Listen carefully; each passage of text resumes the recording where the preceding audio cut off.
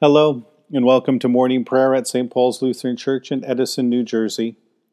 Today is Monday, and we've entered the 10th week since Pentecost. Today we continue our reading in Mark's Gospel. Though we may have heard Jesus' story many times, we are trying to listen now with fresh ears to what Jesus says and does, and by doing so we pray that the Holy Spirit deepen our faith and our understanding of our Lord. And now we begin our time of prayer in silence.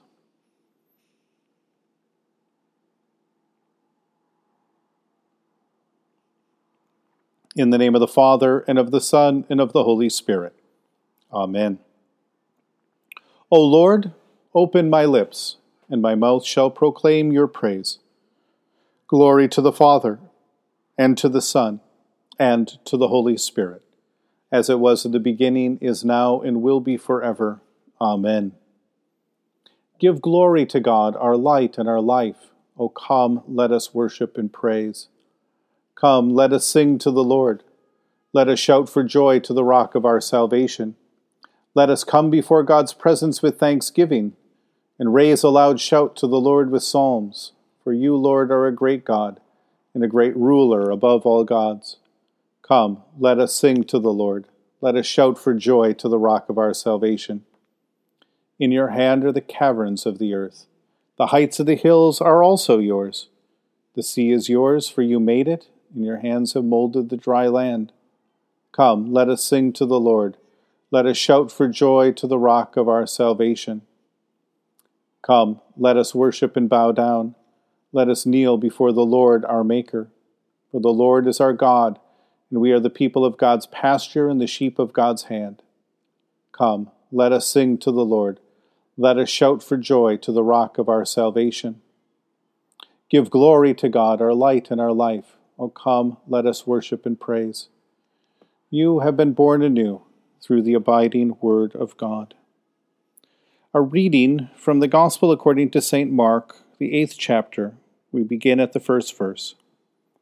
In those days, when there was again a great crowd without anything to eat, he called his disciples and he said to them, I have compassion for the crowd because they have been with me now for 3 days and have nothing to eat. If I send them away hungry to their homes, they will faint on the way, and some of them have come a great distance. His disciples replied, How can one feed these peoples with bread here in the desert? He asked them, How many loaves do you have? They said, 7. Then he ordered the crowd to sit down on the ground, and he took the 7 loaves, and after giving thanks, he broke them and gave them to the disciples to distribute, and they distributed them to the crowd. They also had a few small fish, and after blessing them, he ordered that they too should be distributed. They ate and were filled, and they took up the broken pieces left over, 7 baskets full. Now there were about 4,000 people. And he sent them away, and immediately he got into the boat with his disciples and went to the district of Dalmanutha.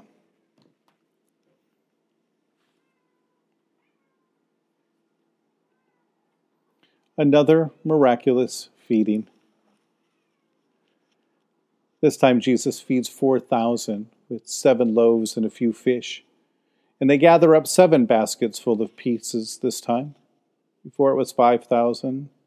With 5 loaves and 2 fish, and they gathered up 12 baskets full of broken pieces.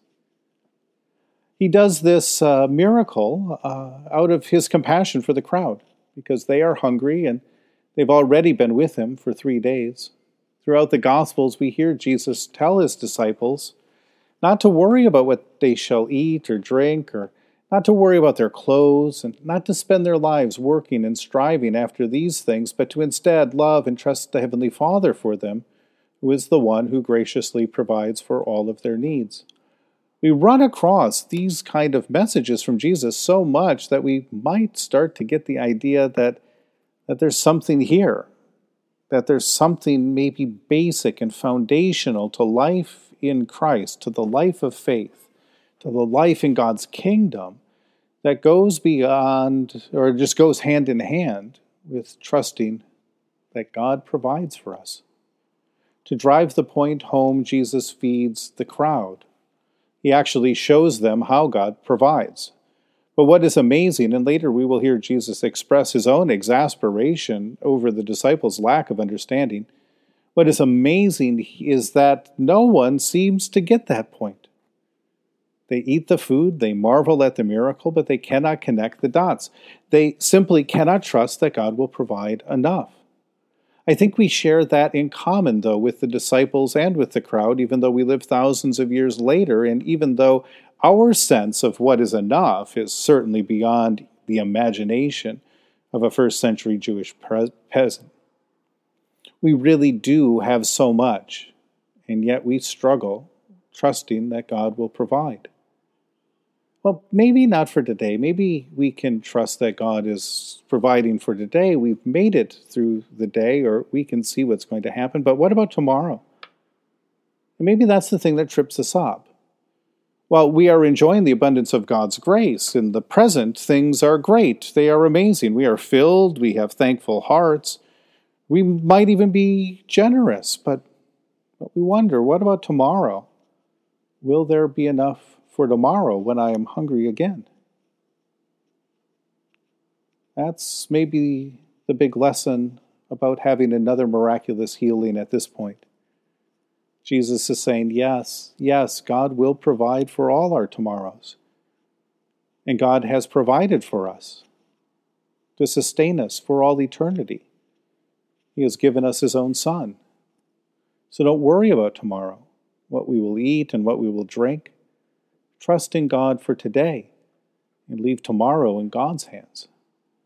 Hey, where have we heard that before? Of course, Jesus said it to his disciples, said it to us, probably 1,000,000 times. Trust in Jesus for today. Leave tomorrow to God. In the tender compassion of our God, the dawn from on high shall break upon us. Blessed are you, Lord, the God of Israel. You have come to your people and set them free. You have raised up for us a mighty Savior, born of the house of your servant David. In the tender compassion of our God, the dawn from on high shall break upon us. Through your holy prophets, you promised of old to save us from our enemies, from the hands of all who hate us, and to show mercy to our forebears, to remember your holy covenant.